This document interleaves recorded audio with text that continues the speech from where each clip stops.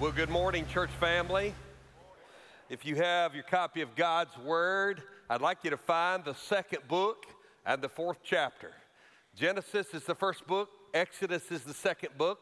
So if you'd be so kind as to find the book of Exodus with me this morning, and I'd like to draw your attention to the fourth chapter of the book of Exodus. And I want to preach to you this morning about putting your yes on the table. We love to hear the word yes sometimes. Think about some big yeses in your life. You may remember back to your teenage years or perhaps early college, and some people in your life, perhaps your parents, helped you acquire that first vehicle. Maybe you worked and paid for it and your dad co-signed the loan. Maybe you had to provide the insurance for it and your parents provided it. Maybe they just surprised you with a car with a big old bow on top of it. I got a hand-me-down. You could see through the floorboard. Had 3 on the tree. When you filled up the gas tank, you doubled the value of the vehicle. But it doesn't matter how you acquire your first vehicle. When you look and say, is this for me? And they say, yes, you always remember that. Now, men, if you have the privilege of having the title of husband this morning, there was a moment where you asked a question. You probably had a good indication to how the answer would go, or you would not have had enough courage to even ask. But you did ask, will you marry me? And she said, yes. I'll always remember when Laurel asked me to marry her. And then perhaps a few years later in your life, some of you are living it right now. I saw you coming in with those little ones. There's some uneasiness, some sickness, some things are messed up with the calendar. We'll leave it at that. And then he says, are you pregnant? And she says, yes. And then once you have those children, you do nothing but say no for 18 years. But even in raising children, there are those moments where, did you make a good grade on your tests? And they're so excited to say yes. And then later on, did you get accepted into that school that you want? Yes. Honey, did you get the job you applied for? Yes. I mean, there are some hard yeses in this life that we never want to hear yes to. But by and large, when we are around people who get us to yes, we like their company. And I always enjoy working and doing ministry with people that when 2 ideas come together or a conflict happens or there is a difference of opinion or perception or preference and perhaps we have to choose what we do, I like to be with people who come to the table wanting to say yes. And that's where that term comes from. The idea of putting your yes on the table is used as a figure of speech to describe someone who comes to a situation and says, I'm all in.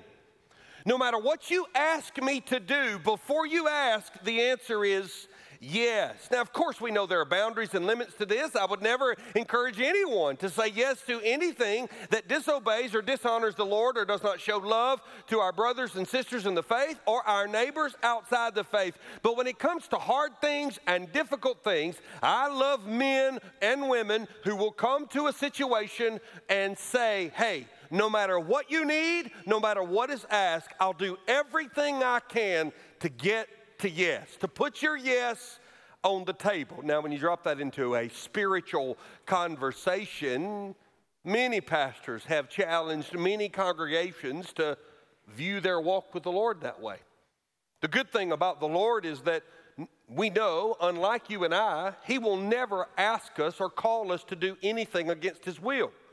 He will ask us and call us to do hard things, but we don't ever have to worry about the Lord leading us into sin. The Bible says very clearly that the Lord has no part in leading us into sin, and the Lord will never allow us to be tempted beyond what we can resist. And the Lord always longs for those who He loves to bring glory and honor to Him. So we can say with bold confidence, Lord, I want to put my yes on the table. But it is really easy to say.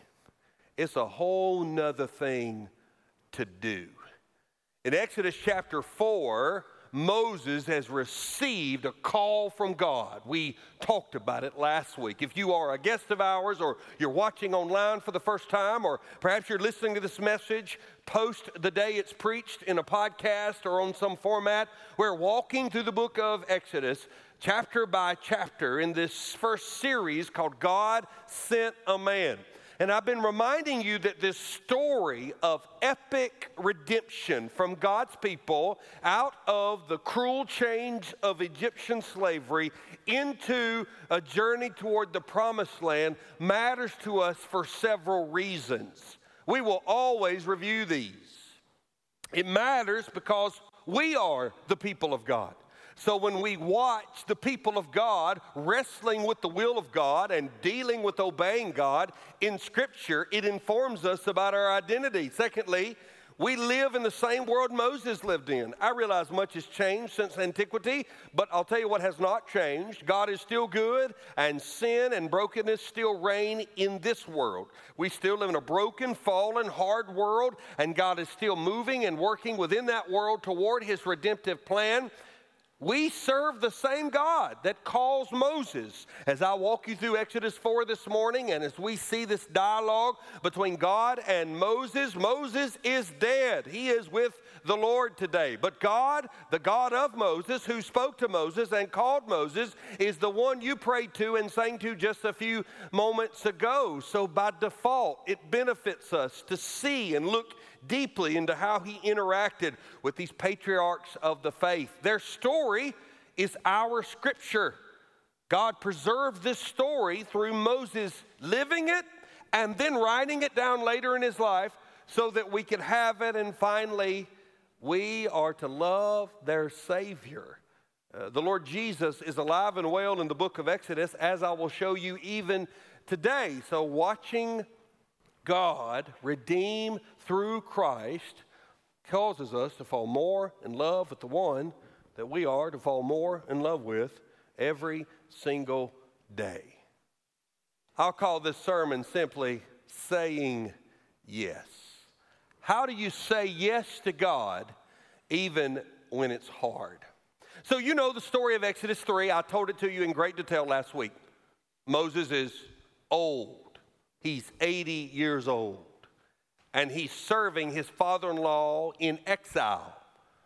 40 years have passed since he fled Egypt, having lost his people and his position as the prince. He's now a shepherd. Don't miss the metaphor of that.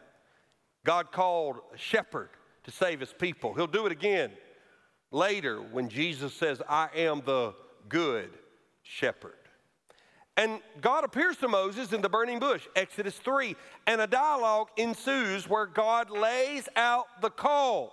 Now, I would love to tell you that the moment this call is issued, Moses standing there barefoot, because God has said, take off your sandals for you are on holy ground, and says, Lord, and he breaks out into song, wherever you lead, I'll go. I would love to preach that. Man, that'd be good. That is not what happened. In fact, one of the reasons I love the Bible you're holding in your hand, if you bought a printed copy as I prefer, or you're looking at on the app of your device, one of the reasons I love your Bible is that everybody in your Bible except one tremendous Savior is deeply broken and flawed and full of weaknesses. So nobody at church today, nobody listening online gets to look at your bumps and bruises, your failures and your defeats, and use that as a means to disqualify you from serving the Lord. I mean, God has appeared in a burning bush and then given him an audible voice. He even named himself, Moses, I am who I am. And he gets this call. And Moses cannot get to yes initially. If I were going to divide this chapter up, it falls into three divisions. First is the struggle Moses has of saying yes to God's call. Read with me in Exodus chapter 4, beginning in verse 1. Then Moses answered. So chapter 3 ends with God saying, this is what you're going to do, and this is what I'm going to do, and this is what's going to happen. So God gives him this beautiful picture of the redemption. God tells him the end of the story. We don't always get that. God can call you and not tell you the destination. He did that in Abraham's life. But God said to Moses, Moses, you're going to go back and I'm going to use you and I'm going to deliver my people. And when they leave at the end of chapter 3, you'll see at the last few verses of chapter 3, for silver and gold and jewelry and for clothing you shall put on their sons and their daughters, so you shall plunder the Egyptians. So God says, Moses, I'm going to ask you to do something hard, but you're going to win. And this is where Moses says, but behold, verse 1, chapter 4. They will not believe me or listen to my voice, for they will say, the Lord did not appear to you. If you were going to categorize Moses' struggles, the first one is around believability. Basically, Moses says, God, I believe you. I'm standing here looking at a burning bush. I've heard your voice. I'm interacting with you. I am not crazy. This is not a hallucination. This is not some just mirage. This isn't a vision. This is a real, live example. I believe you. But that doesn't mean they're going to believe you. And then a discussion ensues where God says, Moses, I'm going to give you signs. Now, the interesting thing about signs is that signs take on both a negative and a positive view in and around faith. There's a moment in Jesus' life where people are asking for miracles, and he says in John 4:48, unless you see signs and wonders, you will not believe. This is not a positive statement. In the context, Jesus is saying, you all want signs and wonders, and here I am, the Son of God, standing in front of you. But the same Bible that presents that type of cynicism towards signs also realizes that we need to see divine activity, supernatural activity, in order to believe the claims of Christ. At the end of the book of John, this is what John says, now Jesus did many other signs in the presence of the disciples, which are not written in this book, but these are written. So John says, this is why I wrote them down. These are written so that you may believe that Jesus is the Christ, the Son of God, and that by believing you may have life in his name. I was putting the date on something the other day, and you know how you put the number 8. I mean, we're already 8 months in to 2023. You're going to sneeze, and it's Halloween. Blink, and it's Thanksgiving. Yawn, and it's Christmas. It goes faster and faster and faster. But along about February of next year, our church will be gearing up to the springtime, and the greatest moment in the spring for a Christian is opening day of turkey. No, I'm sorry. Sorry. The greatest moment in the spring for a Christian is Easter. Why Easter? I'll tell you why. Because everything we preach and teach hinges on the miracle of the resurrection. And every preacher worth his salt says that every Easter. Empty tomb, living church. Tomb with a body in it, dead church. This is what sets apart Christianity from all other faiths. Our founder lives. He vacated the tomb, and not just few, hundreds of people gave the rest of their lives even unto death after seeing the risen Lord. The empirical evidence for the resurrection is one of the greatest testimonies of God providing validity to his divinity. If Jesus had done all the signs and wonders you could list, but did not rise from the dead, he would go down in history as an ancient figure who seemed to display divine powers. But rising from the dead affirms his deity. So God does. God does at times provide supernatural evidence for the children of God to point to say, our God is real. You can him. And ultimately, Moses is given three signs. Look what the Bible says in verse 2. The Lord said to him, what is that in your hand? He said, a staff. And he said, throw it on the ground. So he threw it on the ground, and it became a serpent. I don't know if the Lord likes watching people jump. And Moses ran from it. Now, the interesting thing is there's no indication that it was a poisonous serpent. The vast majority of snakes are not venomous. Knowing the difference matters. Some of you like all snakes as long as they're dead snakes. But we tend to flee from that which is poisonous. But it takes a moment to determine if something's poisonous. Unless it's rattling, you have to look at it. And so almost all of us step back from a snake. I have almost stepped on many, many, many snakes in my years of being in the woods. And I never go, well, my goodness, hey, buddy, and reach out. I do that to puppies and toddlers.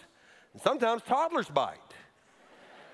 Puppies are cleaner than toddlers. But for snakes, the first thing I want to do is identify what he is. So I'm going to create some distance until I know. Well, Moses' staff turns into a snake. Now, look what the Bible says to Moses. Put out your hand and catch it by the tail. That immediately eliminates half of you from serving God in this moment. You're like, you know what, man, I'm all about Jesus. I ain't touching no snake. This is what the scripture says. So he put out his hand and caught it, and it became a staff again, that they may believe that the Lord, the God of the fathers, the God of Abraham, the God of Isaac, the God of Jacob, has appeared to you. Second sign, verse 6. And again the Lord said to him, put your hand inside of your cloak.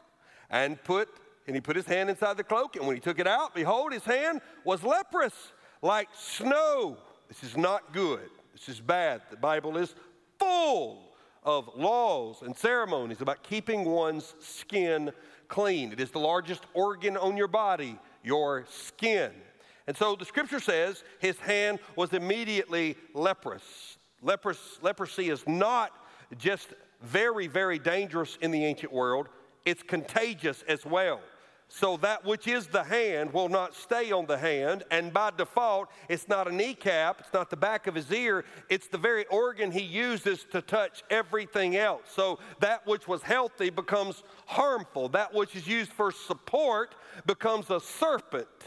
And then the scripture says this, then God said, verse 7, put your hand back inside your cloak. So he put his hand back inside the cloak, and when he took it out, behold, it was restored like the rest of his flesh. And if they will not believe you, God said, listen to the first sign, they may believe the latter sign. And if they will not believe even those two signs or listen to your voice, you shall take some water from the Nile and pour it on the ground, and the water you shall take from the Nile will become blood on the dry ground. And so 3 signs. One from the staff to the serpent, one from the healthy hand to the harmful hand, one from that which is pure, water from the Nile, to that which is putrid. Spilled blood always leads to death. Blood was supposed to be contained in that which is living, not spilled on the ground. It was avoided. For the Hebrews, it will not be able to be touched, or you will be declared unclean, as the Mosaic law will read later in the Old Testament. So he's given these signs. So God is really displaying a great deal of grace. Moses could have been told, don't worry about whether or not they're going to believe you. You go and do what I'm telling you to do. But God ordained that Moses would have supernatural power from God through him. It was not as if Moses possessed this power. This was the Lord working. Well, then Moses comes up with another protest.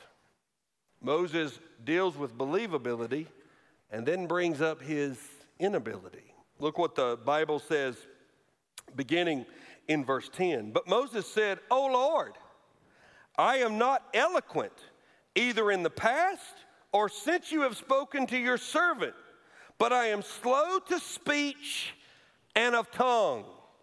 Now, there's a lot that's been assumed about this passage. I can tell you that most biblical scholars don't believe that this should make us convinced with all certainty that Moses had some form of a speech impediment or that he stuttered. We know there are other examples of Old Testament prophets protesting the same way, saying, Lord, who am I? And I won't have the words to do it. In the ancient world, there's this thing scholars call exaggerated humility, as if saying, I don't really want to do it, so I'm just going to point out the fact that I am so inadequate, you could never, ever use me. However, I don't want this to be lost on us.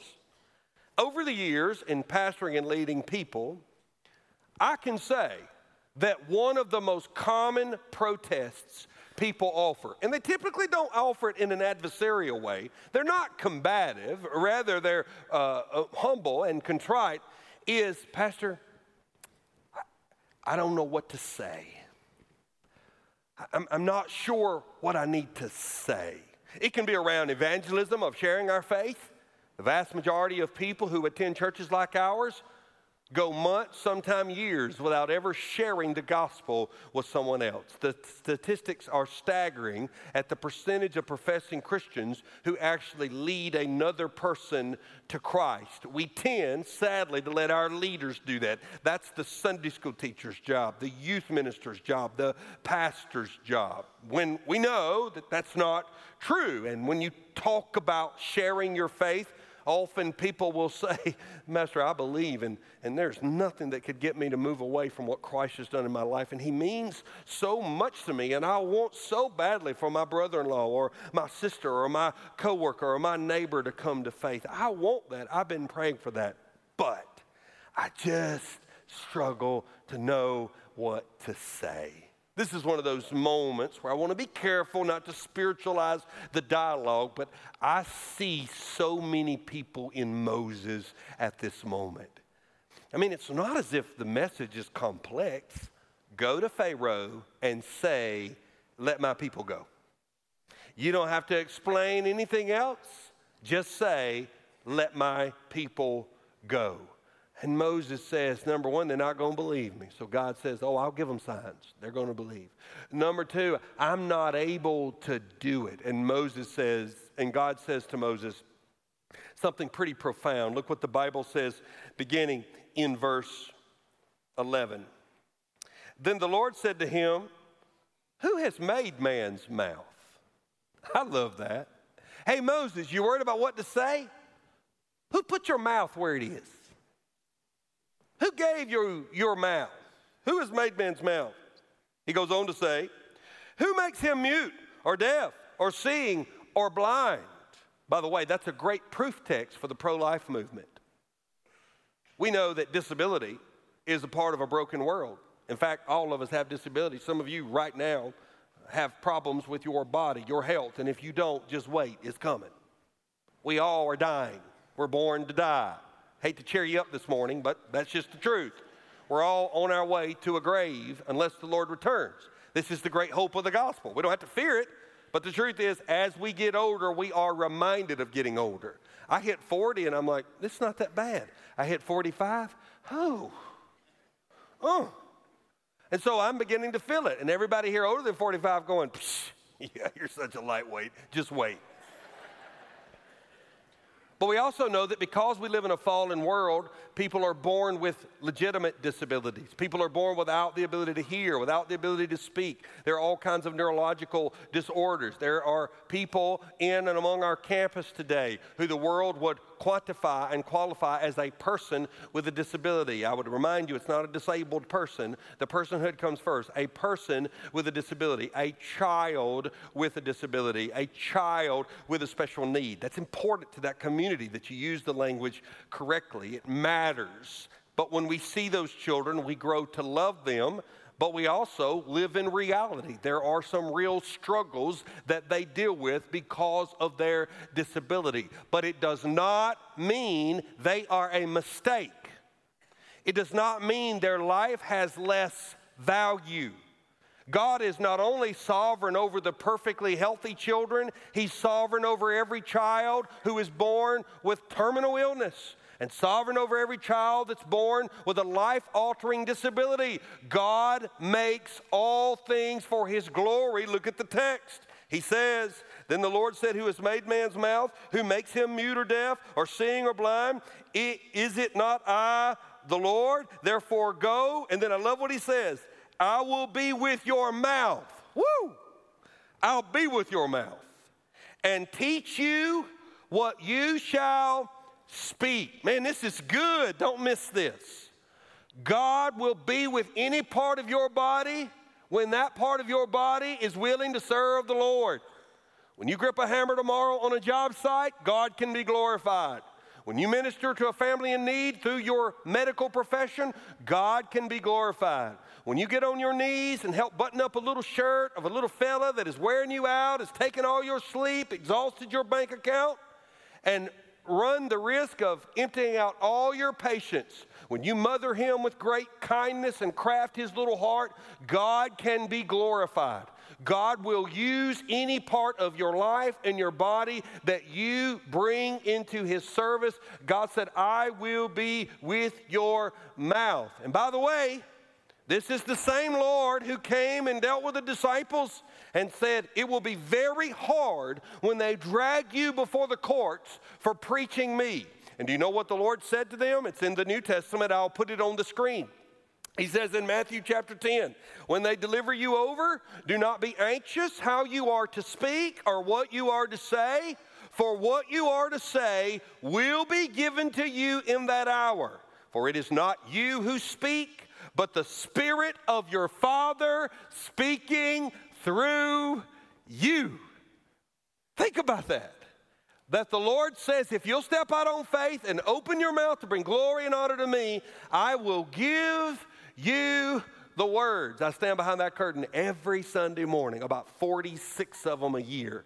And I say, Lord, speak through me. And I stand before you a testimony. If you couldn't meet my fourth grade teacher, she would be as shocked as some of you are that I'm up here.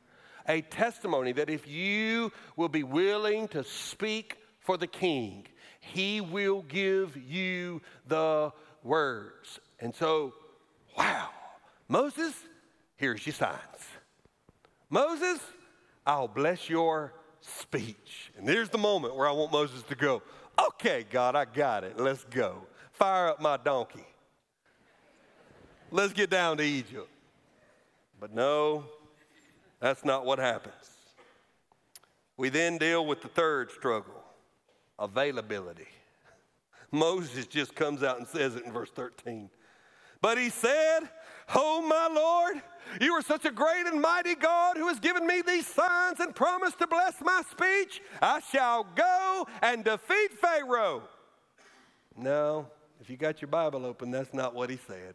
He said, oh, my Lord, please send someone else. That's literally what the text says. Can you send somebody else? Like, I'm good. I'm good. I got my wife, got my father-in-law's sheep. I'm familiar with the country. I'd rather be in the back country than in the city. I'm really good. Out of all the people in the world, could you send someone else? And then something happens that's very, very important for you to see. The Bible says, as soon as he makes that statement, when he says, would you send someone else? The scripture says these words, verse 14, then the anger of the Lord was kindled against Moses. Let me teach you something. People who are critical of the Old Testament say, I read it and it seems like God's mad all the time. I like the New Testament. I like the words written in red. I'm a red letter Christian. Don't buy into that. That's saying that everything Jesus said is more important than everything Paul said. That's not our theology. I'll tell you why. We don't believe Paul said what Paul said. We believe the Holy Spirit gave Paul the words, just as the Spirit guided the Christ to say his words. All of it is equal. All of it is inspired and inerrant by God's word. We don't elevate one passage over another. We use passages to interpret one another, and there are plenty of passages that are somewhat obscure, but there are other passages in our lives that explain those obscure passages. And so let me remind you of something here. Did you know that of everything you've ever read in Genesis, and if you've ever read anything in Genesis, listen, I'm going to tell you something. It is Jerry Springer on steroids. I mean, as soon as Adam and Eve fall, it is a teetotal mess. The only person in Genesis that seems to rise above is Joseph. Everybody else messes up in ways that would make most of you blush. And yet, this is the first time in the Bible that it's ever recorded that God is angry at an individual. Even when God told Noah he was going to destroy the earth and all of its inhabitants, the Bible says it grieved him. It was done in sorrow over sin. And there are very few times in Scripture where God directs his anger toward an individual servant of his. Now, there are times when he directs his anger toward his people for disobedience. We're going to see that. It will involve a golden calf. Get ready. But here, God is angry at Moses. For what? For committing adultery? For chasing a life of illicit drug use? For stealing money? For saying no. For saying no. God takes his yes seriously. Now, at this point, in his grace, no sooner has Moses got to this point of availability, believability, inability, availability.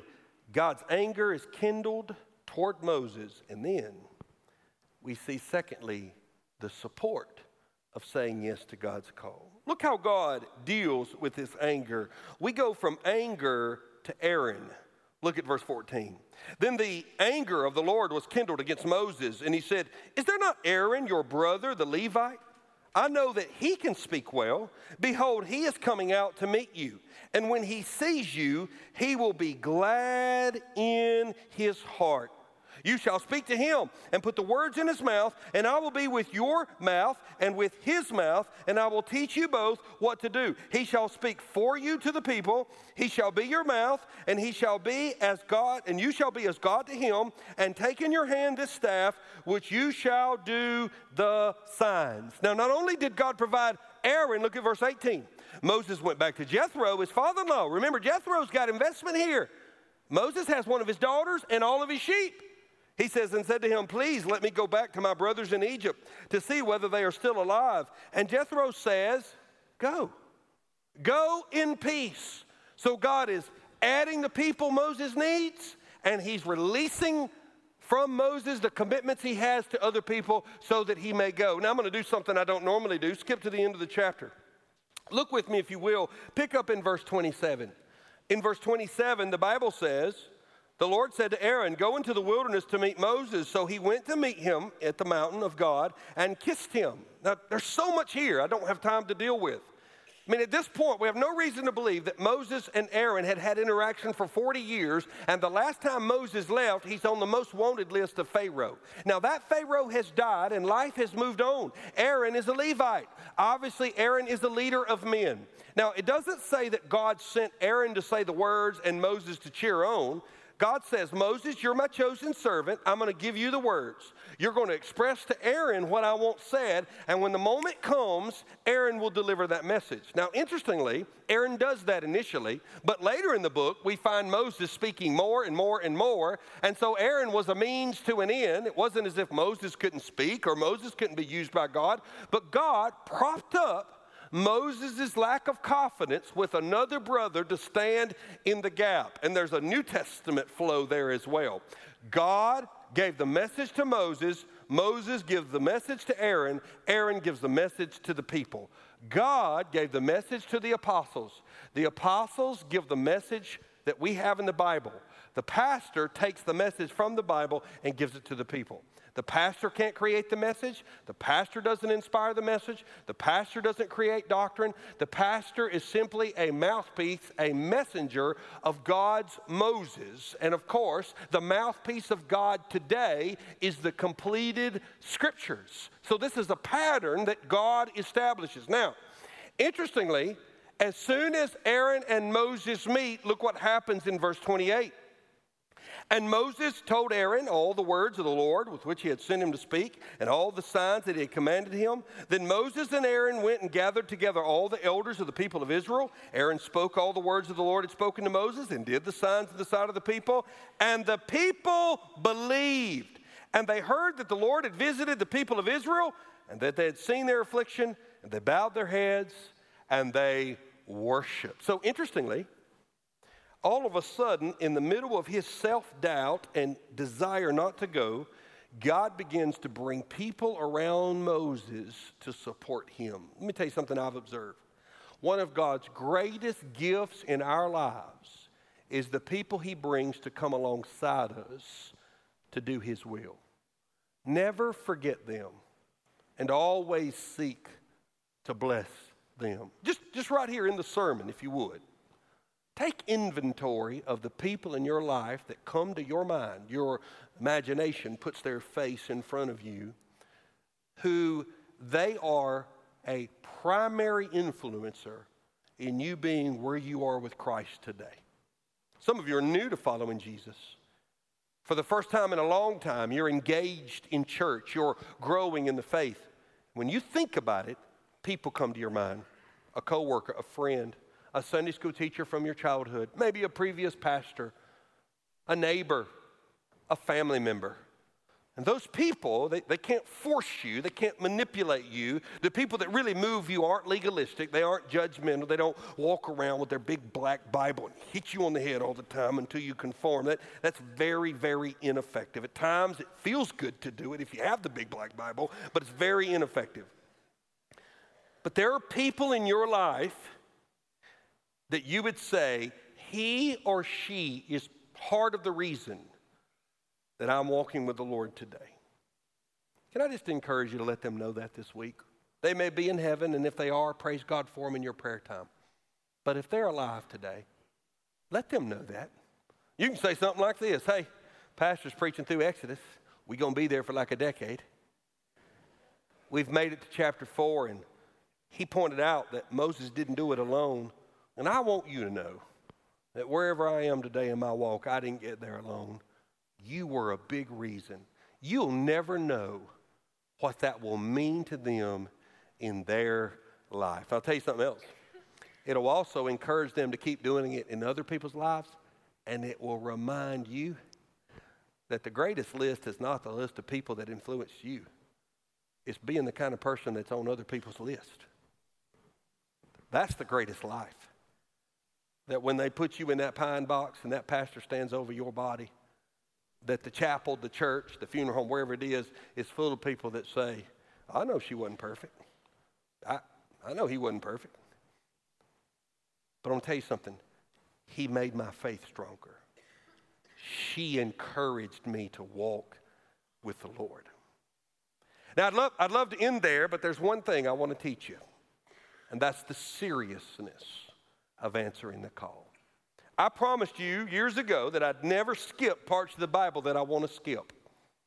There's this random story in chapter 4 that scholars have been scratching their heads over for years. It begins really in verse, I would say somewhere along the lines of verse 21. And the Lord said to Moses, when you go back to Egypt, see that you do before Pharaoh all the miracles that I've put in your power, but I will harden his heart so that he will not let the people go. Then you shall say to Pharaoh, thus says the Lord, Israel is my firstborn son. And I say to you, let my son go, that they may serve you. If you refuse to let him go, I will kill your firstborn son. We know that's going to happen. Verse 24 is the odd story. At a lodging place on the way, so Moses has left Midian. On the way, the Lord met him and sought to put him to death. Wait, what now? Hold on. We just worked through this whole call, and now most people believe Moses has fallen ill, and the illness is a result of God's judgment. Now, there's important parts of the language here. The idea of salt carries the idea that God's measuring out judgment, but he left room for grace, because when God really wants to do something, he can do it without trying to do it. He can speak it into existence. But the idea from a human perspective is that Moses fell under judgment, and most people believe it would have been some sort of sickness, illness unto death, and it was seen as a judgment of God. Why? What had Moses done? Well, let's read, and I'll explain it. At the lodging place on the way, the Lord met him and sought to put him to death. Then Zipporah, that's Moses' wife, took a flint and cut off her son's foreskin. She circumcised her son and touched Moses' feet with it and said, "Surely you are a bridegroom of blood to me." So he let him alone. In other words, God stopped punishing Moses unto death. It was then that she said, "A bridegroom of blood," because of the circumcision. Now, this is one of those parts where you go, okay. I sure am glad I'm with Pastor this morning. If I were reading this alone tomorrow morning, I would not know what to put in my journal. Centered around three sons. The first son is Israel. God says, "You go tell him that Israel's my firstborn son." Now, this is beautiful. Sometimes God refers to Israel symbolically as his one firstborn favored son. In antiquity, the oldest son was favored. In the Jewish law, he's actually seen as God's. The rest of the children belong to you, but the first son belongs to God, so couples would have to go make a sacrifice for the first son in order that they may keep him and raise him, because he belonged to the Lord. We know that Jesus was dedicated at the temple as the first son of Mary and Joseph as his earthly father, not his biological father, but his earthly father. Jeremiah shows us this kind of language. "With weeping they shall come in, and with pleas of mercy I will lead them back. I will make them walk by brooks of water." Jeremiah is talking about the restoration of God of Israel. "Straight path in which they shall not stumble. For I am a father to Israel, and Ephraim," that's another word for Israel, "is my firstborn." Hosea 11:1 uses the same language. "When Israel was a child, I loved him, and out of Egypt I called my son." Notice, we're all about pronouns now. Notice the first person personal masculine pronoun, "I loved him." So God refers to Israel the way a father would refer to his one first favored son. The Bible shows that this is a foreshadowing of a better son coming to save Israel and all that are in the covenant, because when Jesus is born and his life is threatened by Herod, Mary and Joseph flee where? To Egypt. And the writer of the Gospels says that is to fulfill Hosea 11:1. Look what the passage says. I'll put it on the screen. Next passage, Matthew 2:15. "And remained there until the death of Herod." That's Mary, Joseph, Jesus. "This was to fulfill what the Lord had spoken by the prophet, out of Egypt I called my son." So just as Israel's coming out of Egypt to be saved, Jesus is coming out of Egypt to do the saving. It's one book, one redemptive plan. And then we get to Pharaoh's son, and Pharaoh's son is threatened. God says, "If you will not release my son, eye for eye, I will take the life of your son." Death leads to life. And then we get to Moses' son. And here's what that passage means. In the midst of living as an exile with the Midianites, Moses had disobeyed God. God said back in Genesis 17, "Every Hebrew boy must be circumcised as a sign of covenant between me and you. This is my covenant, which you shall keep between me and your offspring." This is given to Abraham. "Every male among you shall be circumcised." Now, God goes on to tell Abraham, just a few verses down, "Any uncircumcised male who is not circumcised in the flesh of his foreskin shall be cut off from his people. He has broken my covenant." It was a sin for a Hebrew not to symbolize the covenant that God made with Abraham by refusing circumcision. Now, there's a lot of reasons why. We don't know why. Some argue that the Midianites would have been against it, that Zipporah didn't want to do it. But when Moses fell under the judgment of disobeying God, God brought illness and judgment into him, and Zipporah knew the problem, so she circumcised the boy. And very symbolically and in a very small gesture, the small amount of blood produced by this act, this ceremony of circumcision, is touched to Moses, foreshadowing that the shedding of blood can relent the judgment of God and lead to salvation. What's the point? How do you apply that to your life? God can call you, but you still got to obey him. Like I love to celebrate grace. But it doesn't matter what you receive from God in terms of calling. He can encourage you. He can equip you. If there's an area of disobedience in your life, you've got to deal with that because God's going to deal with it. So for example, if you feel God moving in your life every time you come to church here, we rejoice in that. But if you leave here and live with your girlfriend, God's not going to ignore that. God's going to deal with that sin one way or the other, and there will be measures of his grace you'll not experience until you repent of that. You can serve on the parking team and teach a small group and give your 10%. But if you secretly nurse a porn addiction and don't seek any repentance and turn from that and sorrow over it, I'm not asking you to defeat it alone. I'm not asking you to declare that you in your own power can be released from the temptation of lust. It's something that most men deal with all of their life, and men are not alone in dealing with it. I'm telling you that if you nurse that and you put that aside and you keep that secret, it may be a secret from those around you who you're scared to death that they may find out. It is no secret from God. And by God's grace, he will discipline you.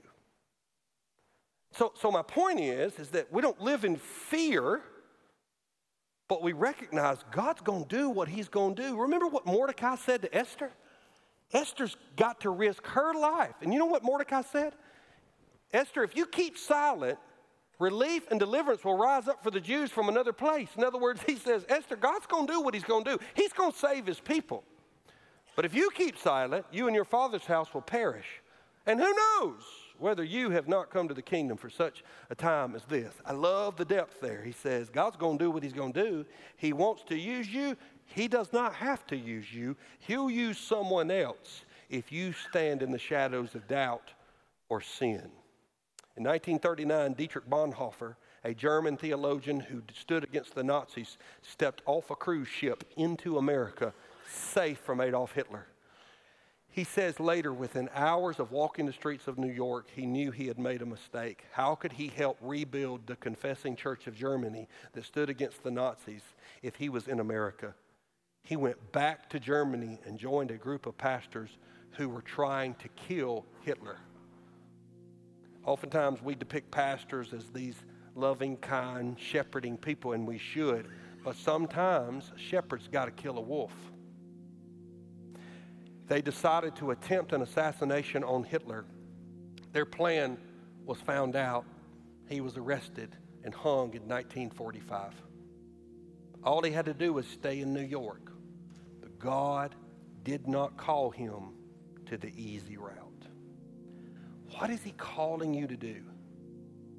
Put your yes on the table.